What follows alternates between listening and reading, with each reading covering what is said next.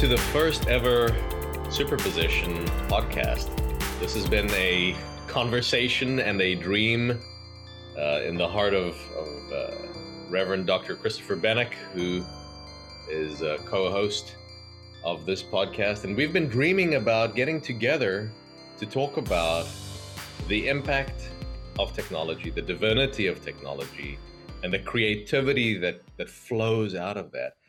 And what a privilege, Christopher, to finally be here. I can't believe we finally pulled it off.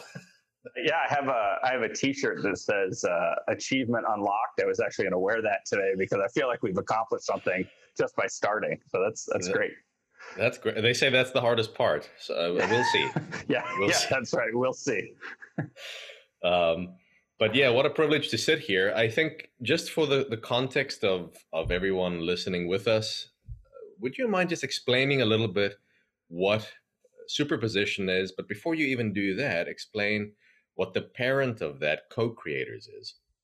Sure. So I don't know. I don't even know how many years it's been now, but numerous years ago, after I finished my doctorate of ministry and science and theology, I had some press, and I started having people call from all over the world to ask me about how the tech that they were working in, or the science field they were working in, how that related to theology.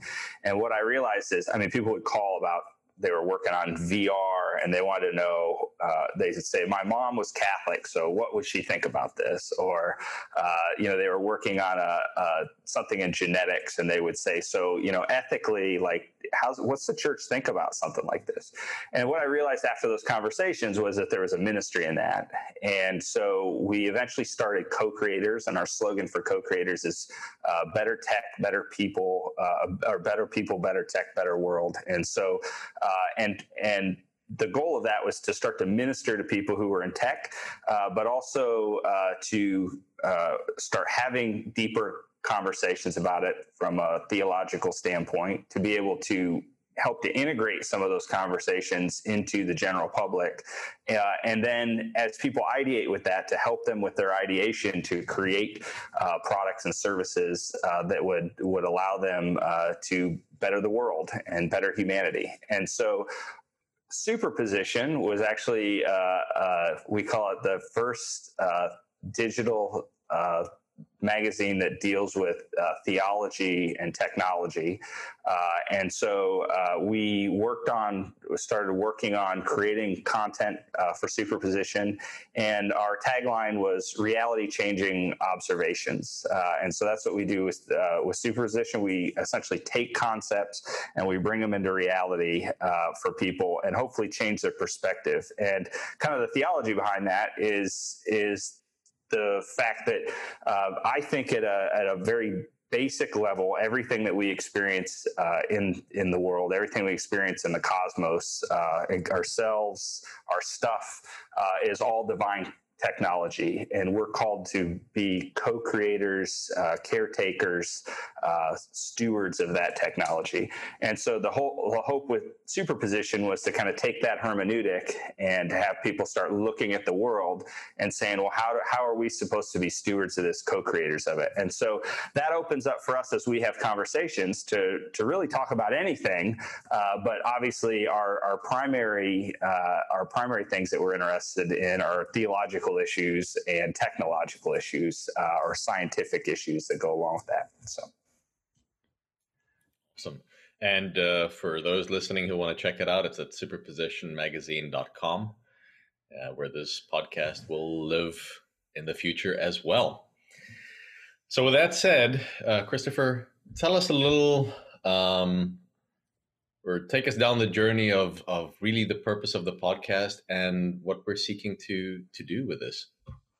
Well, kind of in a nutshell, I think is to start to explore the intersection of theology, technology, and science as they pertain to kind of our contextual situations. And so, our goal with this is, at least for the time being, is to be able to introduce ideas that we see floating around the interwebs, and then to bring them here and to have conversations about it. And so, really, our format, at least for the time being, I think we'll probably introduce things as we go along, and because the truth is we're co-creating as we are making this thing, but I think the format will be at this point is we'll go back and forth with article ideas, and so I know we've come up with some different ideas, and maybe we could just get right into that. I know you had an article you wanted to start with. Yeah, I did. Thank you. I think just to set the tone for the conversation and to give some context, I want to share a little bit about the thinking or the conversations that you and I have had in the past. Really thinking about the challenges that we anticipate or forecast in the future as we think about artificial intelligence and we think about the automation of workflows and workforces. What was interesting as you and I have had these conversations before, I stumbled upon an article recently that talks about the same issue, or it tries to ask certain questions leading down that road. And so there's an article on Wired magazine that was published with the title, "If Robots Steal So Many Jobs, Why Aren't They Saving Us Now?" by Matt Simon. And so the foundation, or the premise of the article, really talks about how, we've been talking about this fear that we have as a society that AI or automation will steal our job and put us out of work, and it would radically impact the way the economy works as a whole. And so the article really delves into that and starts asking the question, if that was our fear and that was the road we went down, why is the economy shuttered? Why have we ground to a halt, and why aren't the machines getting us out of this? And it's an interesting question, but I think there's a couple of thoughts that came to mind as I was reading this and thinking about this. The first was that even in this process, it's a fair question to ask, but the big challenge I think we see today is not so much the shuttering of manufacturing or the fact that certain industries have ground to a halt. It's the fact that people are being laid off from work, and people are unable to work because of this catastrophe that we find ourselves in with the novel coronavirus. And because they're unable to do what they have been doing vocationally or professionally, they're now unable to spend money within the economy. And so the article actually covers some of that, talking about how about 2/3 of the US economy is driven purely by consumer spending, and just the impact that will have. And I think as we extrapolate this challenge that we see with novel coronavirus today, forcing people not to work, a parallel can be drawn, I think, if we think about the future in terms of how artificial intelligence, robotics, and automation will inevitably affect the way we work. It will have the same sorts of implications. And so as I was reading this, it just reminded me, I think, how absolutely unprepared we are as a society and as a church to deal with the fact that there will be, as there is now, a large portion of our population that is unable to generate an income, and the implications that might have. So I found that really fascinating. I found that also really worrying. And I'd love to hear what your thoughts are on that, Christopher. Oh, you're yeah. I think part of the issue is that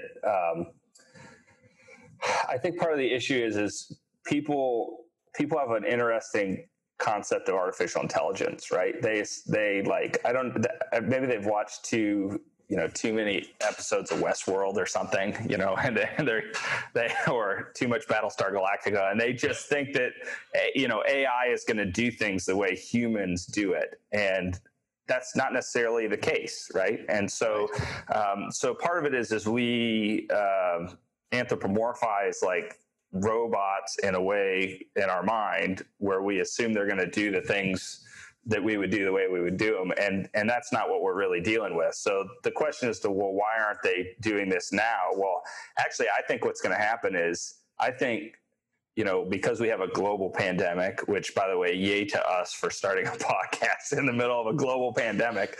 Timing is everything. Never a better time. So, because we're in the middle of like a global pandemic, and if actually enough people cannot go to work or are worried about going to work, or a lot of people got sick, I think what it's going to do is force manufacturers to actually speed up the having the conversation of automation, right? So if you're a factory and you depend on people right now in a way that could be automated in the future, well, then certainly with coronavirus, you're going to be thinking, well, why wouldn't I automate so people have to, practice, social distancing from one another. And, we automate in a way where people don't actually have to work with one another. So I think that's going to happen more and more. And then realistically, like the projections on automation isn't on, when they talk about robots taking our jobs, there's certain things that robots aren't going to do immediately, but the projections on this, which I think there's some conversation around, but at least the best projections that I've seen, are saying 11 to 22% unemployment by 2030. So 10 years from now, to have 11 to 22% unemployment. So if you think about what's happening right now, the challenge with that is, right now, we're throwing $2 trillion at it as a country or whatever, because we believe that there's an end in sight, which actually with coronavirus, that end may be like 18 months. So I don't know how much, someone getting $1,200 is going to, and actually on a bigger issue, I would even say when you get into that, like, I know they've held off people getting evicted, but that doesn't answer the problem when they can actually go back to work and then they owe a year worth of rent to somebody. Well, what's going to happen then? How long do you think it's going to be before people get evicted then? So these are like Band-Aids. Nobody's looking at these things from a systemic standpoint, I don't think. But 11 to 22% unemployment by, 2030, that's just the beginning of the automation piece. So that doesn't mean the percentage changes, and it doesn't mean there won't be new tech jobs, because there certainly will. But the challenge becomes now trying to get people to actually, be trained in a way to do those jobs. So how that impacts the church is, if you are a church and you don't have a sustainability plan outside of the giving plate, you're dead meat. I mean, it's just over for you, because you lose 22% of your income, and that's the starting place. The vast majority of churches in the United States are under 100 members, and a lot of those places struggle to pay just their overhead and to pay for a pastor. So that means that it's going to radically change the church. So while I think right now, it's great to see some of the things that are happening in the church, from the standpoint of what's going on with COVID-19, it's well needed and adapting quickly. Maybe it'll do one or two things. It'll either get people to start moving in a direction where they can actually create some digital giving, and they can create a value proposition that's bigger than just their local community.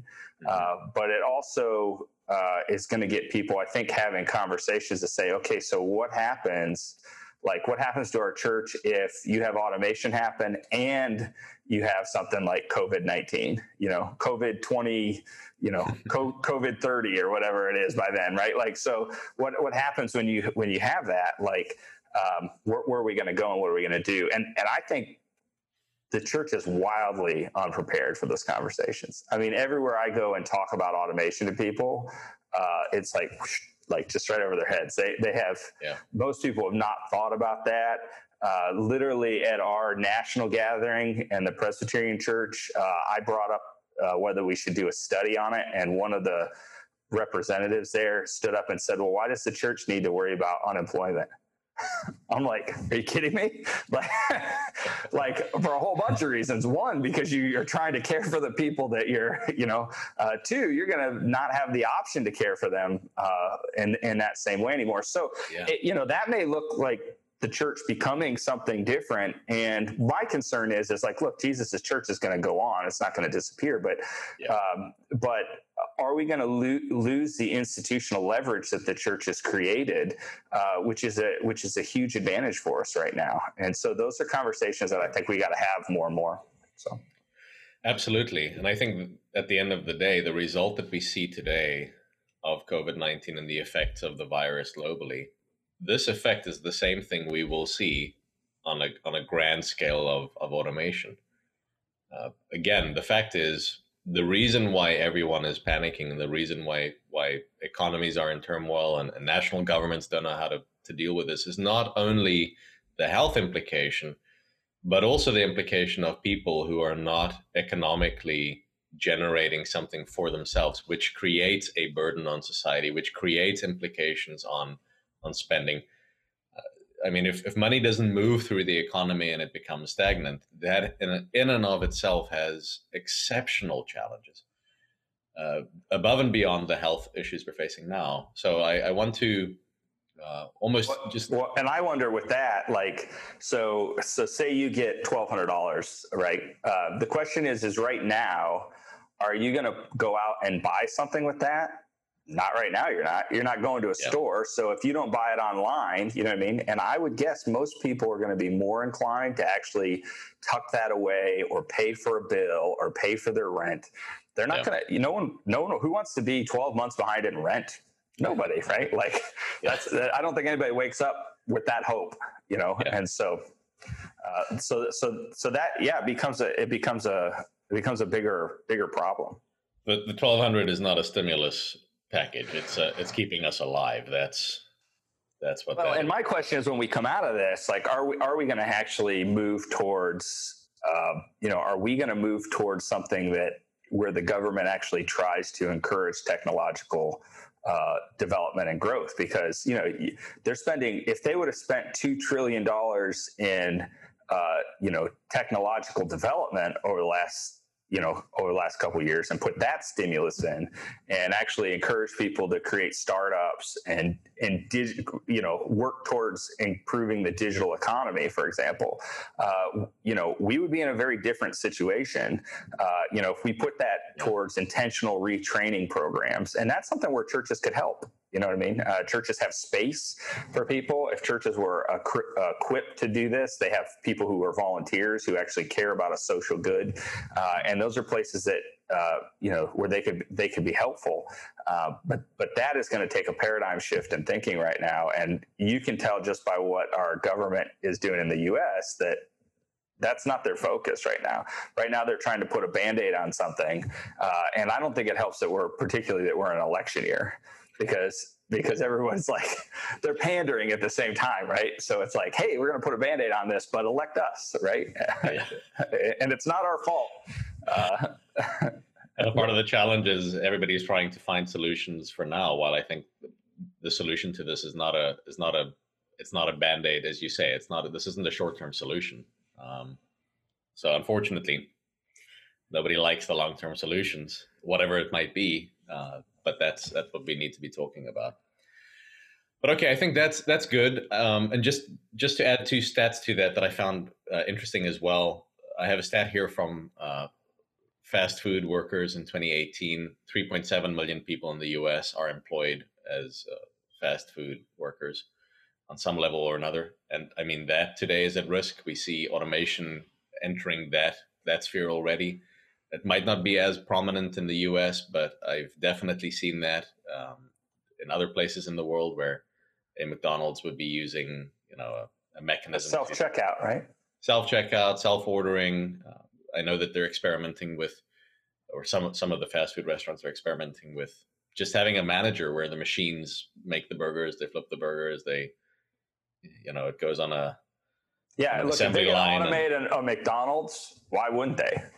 Exactly. I mean, And why wouldn't they do it? And they could probably cut down a lot of space usage and a whole bunch of different things if they could do that. And it's the same thing. It's like my wife and I had memberships at Sam's Club, and we go to Sam's Club. And when we first started going, there were 13 registers with humans there. Now there's 2 registers with humans, and the rest are automated.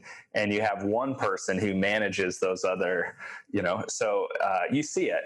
People who are in the finance world, they see it left and right because they saw it when in banking when everything turned to ATMs, right? So, but now we're like at this exponential increase where things are being automated all the time. So the challenge is for the general public, they're not seeing the insides of all of our factories. They don't understand how many little things are being automated. But I mean, even just think in your house, if you have any kind of, like Google Home or any of those, Amazon, smart devices. Right? Smart devices that you can talk to. It automates that process. We have all sorts of Internet of Things kind of things going on in our house. It's Absolutely. My Roomba's starts sweeping my floors at 9 a.m. every day, right? So it's like I don't have to do that anymore. I just have to empty them when they tell me it's time, right? So like that stuff's great. I'm glad. I don't want to. If I don't have to sweep my floor, I don't want to sweep it, right? If I don't have to manually write down a grocery list because I can tell my AI friend to do it, then great. But those are, if I want to, I sometimes I wonder why I ever spent time turning lights on and on manually, right? Like it's complete waste of time. And so those things are all great. They're fantastic. But, if your house is on your thermostat, it's nice to come home to the right temperature and those kind of things. But so those things people don't care about so much, but once they start kind of moving towards more and more jobs, and it's a big thing even in medical, a lot of surgeries now, right? And I would bet after this, medical will even go more. Like if you could stick someone on a table and have them taken care of by something, to deal with their coronavirus.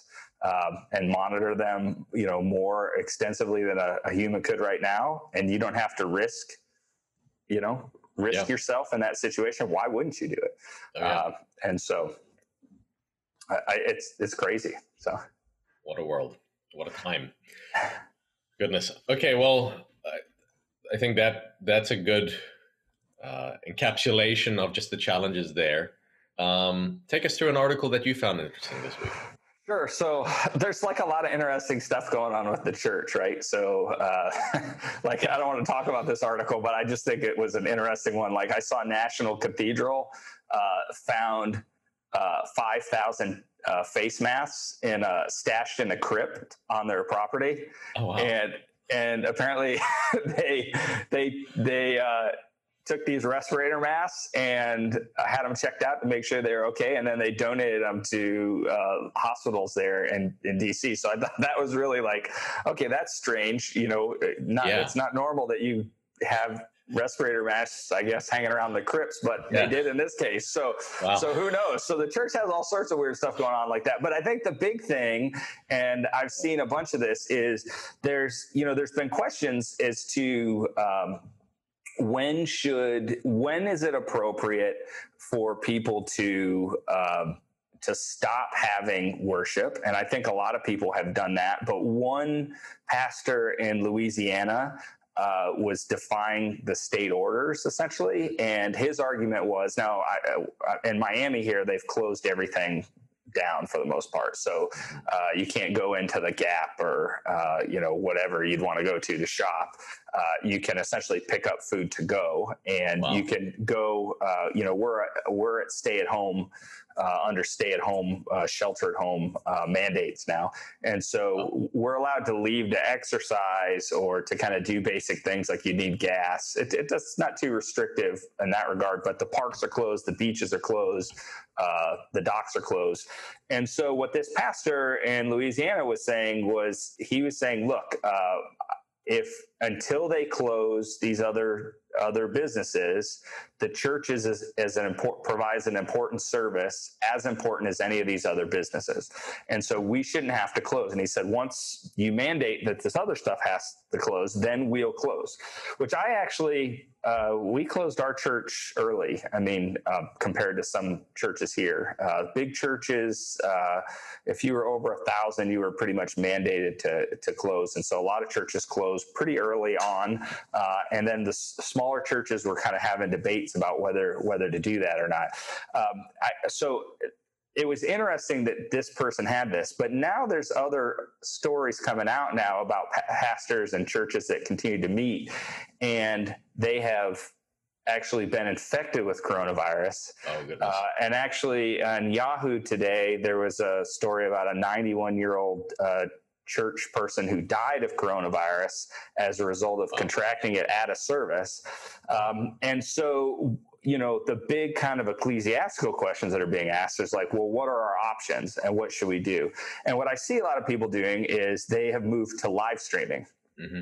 Now, people who have never done live streaming before, right? So it's one thing if you're a church and you've been live streaming for a long time, you've invested the money in that. And, bigger churches, a lot of bigger churches have pretty professional looking studios and things that they're using. But if you're a little church, if you're a small church and you've not invested in those things, this becomes a real trying time, right? Because all of a sudden now you are cut off from people in the way that you normally communicate. And for a lot of people, they see their pastor on Sunday morning, and that's the only time they see him. And particularly in smaller churches. And so this has really forced people to have a conversation about, well, what are we going to do? And what I see people doing is throwing stuff up on Facebook. They're on Facebook Live, they're holding their phones up and doing their sermon or whatever for the week. Yeah. And that's fine for kind of a time of triage maybe right now. Yeah. But my question becomes, and kind of what these articles have made apparent to me is, large churches, and I saw another article that specifically in the title, it said large churches use technology to connect with their parishioners, but small churches need to have sustainability plans. And if this is more than a couple weeks, like pretty much in our presbytery, and I think the Catholic Church, even globally, they've pretty much said, look, Holy Week's not happening. But it's going to have to be digital. It's not going to physically happen at the church. So what happens if we start talking 4, 5, 6, 7, 8 months that we're not allowed to physically meet? So economically, you have a disaster for most churches. And I am not sure that the streaming services are what's going to fix that for people, because they're very one way, right? So you see the people, they're preaching, but there's not a real engagement of the congregation in any way. So sure. I think churches have small churches have an advantage. Mm-hmm. So their advantage is that they have the opportunity to actually, if you're in a 10,000 person church and you're not structured, and in some excellent fashion, it's very hard for you to reach out to every person in your congregation personally. Yeah. In a small church, if you're in a smaller church, there's no reason that you can't reach out to everybody. And that doesn't mean the pastor has to do all that work.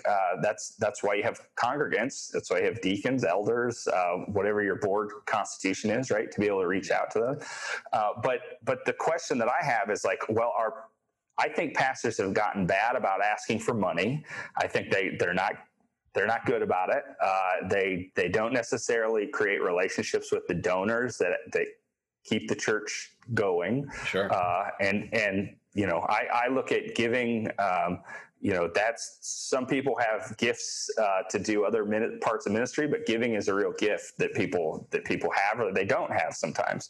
Yeah. And then I think more kind of to the point, worship becomes a lot more difficult, because if you're sitting on the other side of a screen, you're not in a congregation. So obviously, right, you're not sitting next to somebody.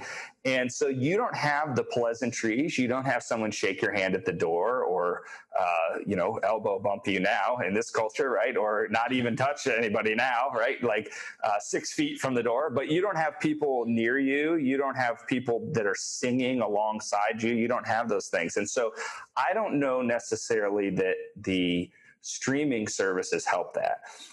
So what I think is more helpful is actually creating what I'd call a digital liturgy. And so this is part of what we've done at our church is we actually, there's a lot of pressure on a small church to actually meet at a given time frame. And the data I've seen doesn't show that it's helpful necessarily for churches to meet at a given time frame, because that's not how people consume digital media anymore. You don't look at Netflix like that. You don't look at, you know what I mean? You don't go through your stuff online like that. You consume it when you have time to consume it. And so why shouldn't worship be that way? And why can't people have that from a digital standpoint, that opportunity to worship? And why can't we give people the opportunity to worship 24/7? That's just been a limitation of our current time and space. So digitally, it gives us the space to do that, right? So what we did was we essentially set up digital liturgy where people could, we broke all the parts out of a traditional liturgy. And there's some that I do, there's some that our worship and creative arts guy does. And then what we did is we got on the phone and started calling people to say, hey, just hold your phone up and do this piece of the liturgy. And then we'll add it all together and comprehensively we'll create something. And what we found by making those phone calls was relationally, we were able to start connecting very quickly. So we've already been calling through our role, but we've actually, now people are really paying attention. And so, our numbers for being a smaller church, my church is a smaller church, downtown Miami. Our numbers were great for our first go at this. Whereas streaming numbers for people, well, that's on Facebook, that gets lost kind of in the Facebook analytics. You don't always even see it. And I saw people who were on there and they might have had 10 or 15 people see this. But then, they're not necessarily getting residual views after that. And so this kind of more participatory piece helps people to actually be engaged. But some of this is like your wheelhouse, right? Like there's things that people don't do, even from an advertising standpoint, right? Like, so like, like explain how a church would advertise in a way that's like helpful. Cause I don't think most people understand that. Well, I think the challenge is, as you sit now with a group of people, with a nation of people, really, communities all around the world, who have a desire to engage in something that is spiritually uplifting, but they find themselves limited. So I think, being physically locked down or physically disconnected, there is an opportunity for the church to make itself be discoverable online. And I don't think the church has necessarily thought about that. Just talking about, some of what you've said now, we've been so captured in the paradigm of a physical place and time that we've also considered ourselves mostly purely discoverable physically. So the idea of really thinking about digital discovery and engaging digitally has been something that I think a lot of people have just not thought about or invested a lot of time in, and frankly, not needed to have done that in the past. Yeah, that's fair. But I think because pastors always say, like, the ministry field is right outside our door, right? They always, but now it's like, well, it might be right through your Ethernet connection. You know what I mean?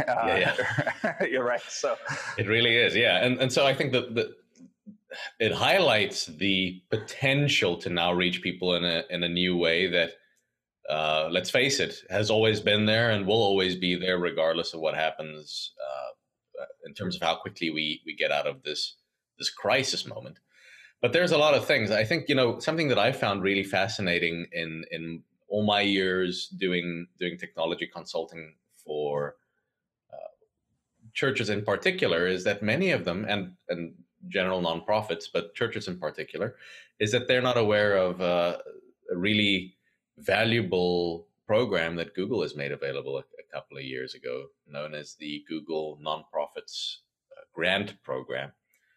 And in essence, what they do, there's a whole host of things, and there's capacity or potential for you to offload some of your digital infrastructure as it relates to email and cloud storage and calendar services into the cloud at zero cost, which for medium to larger organizations and churches, that is an immense value add. And even for smaller churches, you could save quite a bit of money in making use of that program. But what I found probably to be the most profound part of this is the fact that Google has made available $10,000 per month in ad credit to churches or any qualifying 501c3. So as a church, you have this vehicle, you have this free resource to help people discover you in their communities.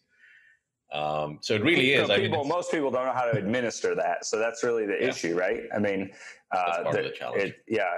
And part of it is, if you're a little church and you've got limited staff. I mean, the difference with like a downtown church like ours is for the size we have a pretty sizable staff, and that's because we're a historic church. We're in downtown. There's kind of the things that go along with that administratively, but we're heavy on the administrative side.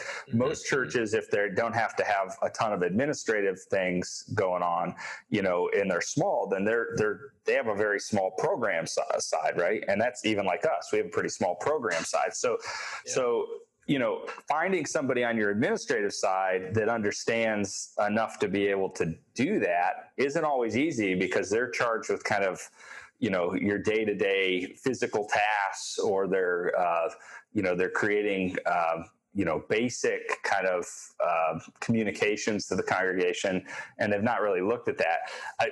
The question would be is like, every time somebody goes on Facebook, what would be the value of having an ad that's targeted to them, or anytime they do an internet search, particularly in this time of crisis, because, it's like, our people in crisis? Yeah, they're in crisis all over the place. And what we're seeing now is with all these people getting laid off, people are just scared. You know what I mean? I think in this season, just to say, I think one of the biggest needs that we're going to start seeing more and more and more is people searching. And I don't mean on Google, it could be, but in general, searching for connection and searching for community and searching for meaning above and beyond the four walls they find themselves trapped in. I mean, to be blunt. So I think there is an opportunity for the church to make itself more discoverable in this process, to make itself more apparent to a community that is ever more every day looking for connection, community, and people that they can just relate to. So I think there is no better time than now to make use of the grant. Well, and the other thing is the church has all the time I've been in the church, right, has always said, well, the church is beyond these walls, right? Like, it's not just a building, it's a congregation. Well, what does that mean now for people? Because I think that's totally changed now. It's like, you don't have your building now, right? The fact is, the church is outside of these walls. It's just that now we can't go outside of these walls. That's right. Yeah, now we're all quarantined. The church is quarantined. So I think that makes it a little bit more challenging, but certainly so. But I also think, like, just even and what's interesting about some of these articles is just to say, I don't think people should put the expectation on their church that they should stream. I don't think that's, now, obviously our goal is to preach the word, right, and to articulate the hope and the rescue mission that Jesus has come into the world to give us, and to demonstrate for us, and to call us to participate in. But how we do that, I think, we should be open to being more creative. And so, like, the first week we canceled our services, we didn't have a service, and I got a lot of calls from people, and they're like, what's going on? Are we not going to do anything? And it's like, well, look, we've not. I mean, for me, it was a time to say, how are we going to be prayerful?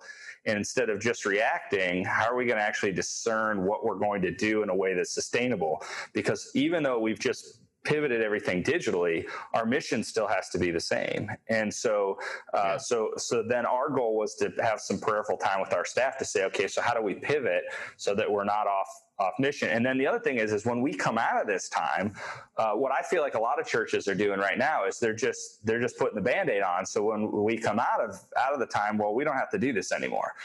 So we won't do this. We'll just go back to how things were. And my whole point with my staff was to say, look, I think what we really have to think about is how do we only create things that are sustainable when we come back? So let's not create something that we can't continue, because if not, then what we're doing is we're wasting whatever this amount of time is, never waste a good crisis. So let's figure out how to use this now as the time to actually leverage, because we knew we had to work on things. We knew we had to work on a website because it's just not where it was. We knew we needed to work on digital communication. We knew those things, but they were getting pushed as secondary because we were dealing with the physical issues there. Now there's an opportunity for us to clean all that up, and then for that to help to accelerate our growth so that we snowball down the road. And I think having those systems, I don't think that's something that people necessarily learn in seminary. I think realistically that there's a practical part of creating systems in a church that people don't know how to do.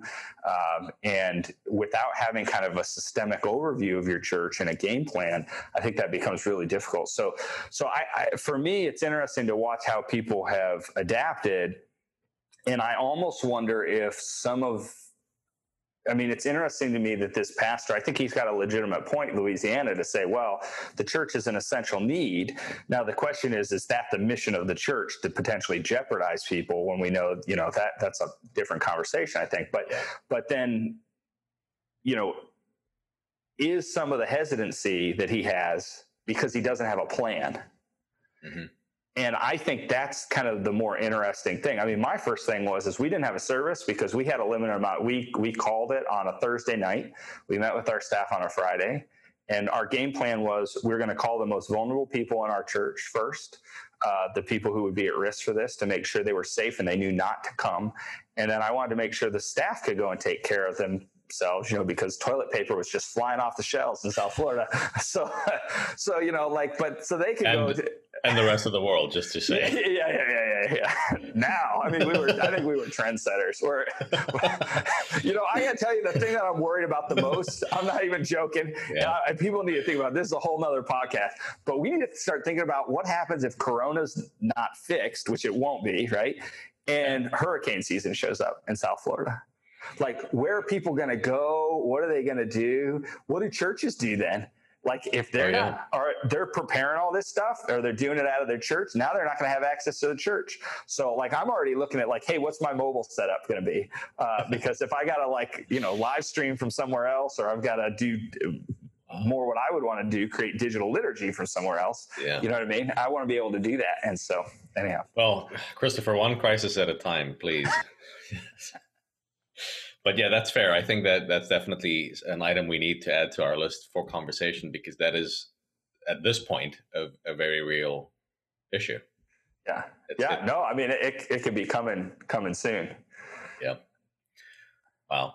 So just on that, I just want to ask you two questions. So, for leaders in church listening to this now, what can they do to at least align what they're doing? But before you answer that, just to say, I wholeheartedly agree with you that whatever organizations and churches are doing now is something that they need to build with sustainability in mind. I had a conversation this week with a strategic leader of a multinational church. They have campuses in, I think, 4 continents. Really seen some rapid and crazy growth. And in conversation with them, what they had observed as some of their leaders came together to talk about the future, they realized that firstly, this is probably not going to blow over in the next 2 to 3 weeks. And secondly, the fact that this implicates on so many components or elements of our lives means that it will create new habits and it will create new defaults for how we're going to do life moving forward. And so the implication is, if we just think about work, I think that we're going to see a incredible, dramatic shift toward remote work, even when this is resolved. So I think the way we think about work, the way we think about education, for context, my wife is a ballet instructor, ballet teacher, ballerina. And she is, I mean, if we had this conversation 3 weeks ago, she would laugh at me if we just thought about this idea. But today, literally today, she's doing ballet instruction over video conferences to kids all over the country, because there's no other way to do it. And I mean, if I brought this up 2 weeks ago or 3 weeks ago, she'd say no, people would just go to another ballet studio. But there are no ballet studios right now, right? So it's changed the way we think about things, and it's forced us to change the way we think about things. And I think in this process, we're going to see so many benefits in how we do things differently. I mean, right now it might be uncomfortable, but we're going to learn that some things actually work better. And so my question in that is, as we think just about how radically things will shift, and things are shifting, what advice would you give, really, as a technologist, as someone who's with strategic foresight within the church and technology world? What do you think a ministry can do? What are, if you could say these three things, these are the things you need to look at that can rapidly help you think about the strategy and rapidly help you with execution that is also sustainable, what would those things be? Well, the first thing I would say is, does your church have a strategic plan? And what I mean by that is not necessarily like, there used to be an old strategic plan thing where you'd go through and, you do a ton of work and people would go get a bunch of data and they would sit down and then they would just kind of make something up. And that would be what the strategic plan was. And they were just going to throw that at the wall and see if it worked. And if it didn't, then in, 3 to 5 years, you come back and you throw it at the wall again. I don't necessarily know that that's been helpful because I think a lot of that's been data driven. So, what do people know what their vision and their mission are as a church, and do they have that strategic plan as far as like what are the things they're going to focus on, right? So in our church, for example, when I got there, the church didn't have much structure to it. It was kind of like a new church development in a lot of ways, and so we essentially created what we call foundations of ministry, and so those foundations. And we just made them up, but we use it as like, and I use it with my hand because there's 5 of them. So worship, discipleship, mission, stewardship, and care. And so what we do is we talk about connecting to one another in God and worship. We talk about growing in our discipleship and the teachings of the Lord. We talk about serving through missions. We talk about giving through stewardship of our time and our talents, right? And people don't like talking about the giving piece. A lot of churches don't like it. But what I say is like, look, this isn't about, you want to create a culture of generosity. Part of it is where your treasure is, that's where your heart will be, right? That's what the scripture tells us. So, if you like to gamble, you're going to be at the track or, online gambling right now, right? If you like... I call that the stock market at this point, just to say. Yeah, that's right. And so, and then, like if you like fast cars, you're probably, that's where your money's going to be. But if you're in love with God, you're going to give your money to the things of God, right? To those redemptive things in the world. Yeah. And that doesn't necessarily have to mean the church. That can be nonprofits. It can be other elements too. There are lots of good things that are moving forward the purposes of Christ in the world. But that's there. And then care. Which we talk about, we love one another and ourselves in care, right? So how are we showing that care for one another? And so what I tell people is like, you look at those various things and you can say, well, maybe you're doing a good job and kind of keeping up with worship, and maybe you're good at giving, but you're not doing much with your discipleship. You're not like in the Bible, you're not studying, or you're not you're not serving other people. You know what I mean? And so those are things you can work on. But if you work on those things, I tell people, I guarantee you'll grow in your spiritual health, because realistically, those things comprehensively help us to grow in Christ. So with those foundations, then, because we have those foundations, so we have a physical plan as to what that looks like. We worship in the sanctuary, right? We call them grow groups, grow through discipleship. So there are small groups, right, that we're working on. We have service opportunities in the community. We have giving, how we volunteer and how we give financially, and we have how do we care for people. Well, then you just take that and you say, okay, digitally, how do we implement it? So then you create a digital implementation of that, right? Then you start looking at each of those things and you start saying, well, how are we going to implement those things digitally? So you don't even need 3 things; you just need 2, really, right? If you have that strategy, and then you are able to pivot and say digitally, what is the most effective way to do it? Well, I would argue care. It's great to see people in Zoom, but you can make a phone call to somebody, and quite frankly, that doesn't matter whether there's a global pandemic or not. Like churches have just been lax on doing that. And I don't think pastors need to make all those calls. I think pastors need to equip people. In our church, it's our deacons, who are all lay people, who make those calls. And we have a couple staff people that make them. And we all have people that we, are reaching out and caring for. And that's part of our responsibility as staff, right? But these other things, then we have to talk about, well, how do we implement those things digitally? So there's obviously digital giving, but people have not made a big deal of this in the church, right? We could have still, before the pandemic, we could have talked about giving and about how people should sign up to give online regularly. Don't put money in the plate. Give online. Set it up so there's an auto deposit from your bank account monthly to take care of it, or weekly, or however you want to do it, right? So people haven't talked about that. We haven't talked about what's it look like to serve people. There are 7 some billion people in the world. 3.5 of those people are on the internet. 3.5 billion. So that's a lot of people. And 2.2 billion of those are gamers in one way or another. Right. What are the gaming ministries the church has? I mean, we want to talk about mission and evangelism. We've not even talked about those things, right? And then, Zoom is one thing that, I mean, if you had stock in Zoom, good for you. Like, you know what I mean? Like that was, people would joke that Zoom is behind the coronavirus. So, it's been great to actually see people and engage people. And, I have folks, and we're trying some of this with our church, like they're doing Zoom calls with not just parents, but with kids.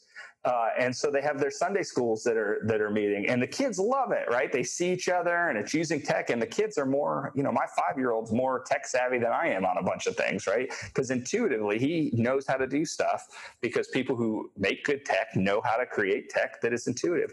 And then worship, I think it's creating systems that don't overwhelm us so that we can do some of these other things. Sometimes we do so much in the area of worship and we put so much emphasis on it, it doesn't leave us. And this happens with care too. We put, like, if you're in a church where all the care responsibilities are on the pastor, you're never going to grow, because that pastor's not going to have time to take care of, if you're a 100-person church and the pastor has to do all that pastoral care, they're just not going to be able to meet the needs sufficiently. And so we have to have people do it. So the same thing for worship. It's like, and that's why I think streaming for little churches, like if you don't have the equipment, you're trying to do it. One, it's the quality is going to be hokey and it's going to look silly compared to people who can do this to scale. So play kind of to, instead of like guerrilla marketing, play to like guerrilla worship, where people can just use what they have access to, you know what I mean? But in a positive way, contribute.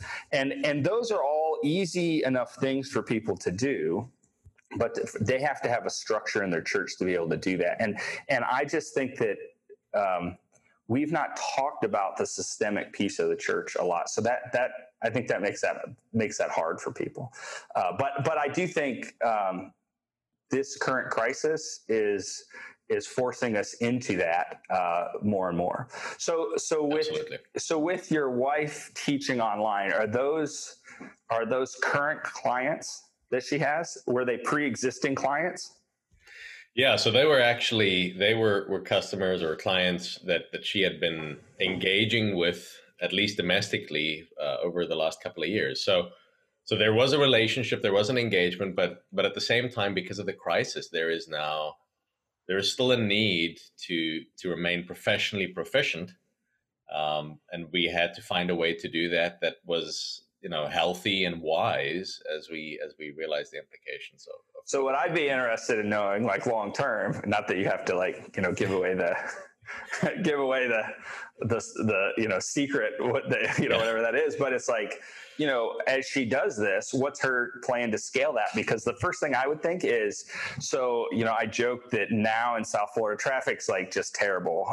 The only place I've been and where the traffic is worse than South Florida, maybe LA and New Jersey. Like New Jersey traffic's terrible. So, but I was joking the other day that there's no one on the roads now, so this would be a perfect time to teach my 5-year-old how to drive.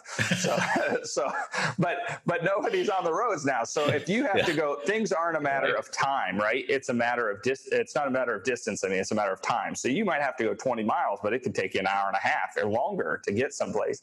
Yeah. So my question, that would be interesting to pose to your wife would be to say, does there become a value proposition when people don't have to travel? Because at some point, if I can put, Sally or Johnny or whoever's in ballet class, and I can have a digital experience out of my home, that cuts down a whole bunch of stuff. And now all of a sudden, I'm not spending, 2 hours, each way to get to a class, you know what I mean? And all of a sudden we've opened up 2 hours or 3 hours to have dinner and actually spend time, or, for kids to do homework or to do whatever the things are that families have to do. So I'd be really interested in that regard, Just to touch on that, and I maybe in the next session I'll have some feedback on that. But what has been profound for me in the thinking around that is, first and foremost, I don't understand ballet. My wife is working really hard to teach you how to become a ballerina. Make me cultured. Yeah. You starting with stretching? Not even there yet. Good. I'm going to hurt myself. Good for your wife. But yeah, she's being responsible in making me a good human being. But what I have learned, just understanding her history in that, I mean, she is zealously passionate about the art of ballet, and listening to her upbringing. Her mother and her father would drive her to the Atlanta Ballet, and she'd be there for 2 or 3 hours, if not more. But it's an hour drive there with traffic in Atlanta. It's an hour drive back. So it's 5 hours of whichever parent took responsibility on that day for 6 days a week. Yeah. And it's 5 hours of a day that parent has now laid at the feet of their child's passion. And I think that's beautiful. But you can get a similar level of instruction, and we'll see the results of this, I'm sure, over the next couple of months. But you're going to get the same teacher with the same eye and the same everything. It's just a different context. But the parent now has 5 hours extra, right? Well, and this is the tough thing. Like if you have a little kid home right now, right? You're like, oh my gosh, because I think what parents are realizing is, hey, we didn't know how to parent because now my child's with me all the time, right? Yeah. And beyond that, we don't know how to teach our kids how to do these things that we, hopefully we'll start to really see the value of teachers in this, right? Yeah. But now that they're home all the time, it's like you start looking at homeschooling kids and you go, maybe they had something there, like maybe everyone needs to be able to be homeschooled. And again, to this point, like the live streaming versus a digital liturgy. If you're live streaming, from what I'm hearing from parents, we have a school attached, to our church that we run, and then realistically, like they've been trying to live stream a lot of stuff. Parents hate it, and they hate it because that's not how they consume media. What they want is they want to be able to consume media as they do it, and then they want a time once they've done it. Give them a deadline to have their child go through stuff, but they want times to be able to then ask questions on the things they didn't understand. And that's effectively how homeschooling has worked online for a really long time, right? So, I don't know, but lots of good discussions for us to talk about later. I do think one thing we need to put up as a poll is, because you mentioned Atlanta traffic, and I thought, man, Atlanta traffic is really bad. Maybe we need a poll as to where the worst traffic is. Yeah. Where's the worst traffic, and how has it been better by coronavirus? I'd be curious. Self quarantine has some perks that we just can't enjoy, unfortunately. Yeah. They're there for posterity's sake, anyway. Great. Well, thank you so much, Christopher. What a great time together. I look forward to the next conversation, and we'd love to hear your thoughts. If as listeners, what you thought about this. So drop a comment. And if you get a chance to subscribe to us too, because that'd be great. So looking forward to more of this in the future. Definitely. My name is Duncan Platt. I realized I didn't say that at the beginning. Reverend Dr. Christopher Bennick, thank you so much. And we look forward to the next one.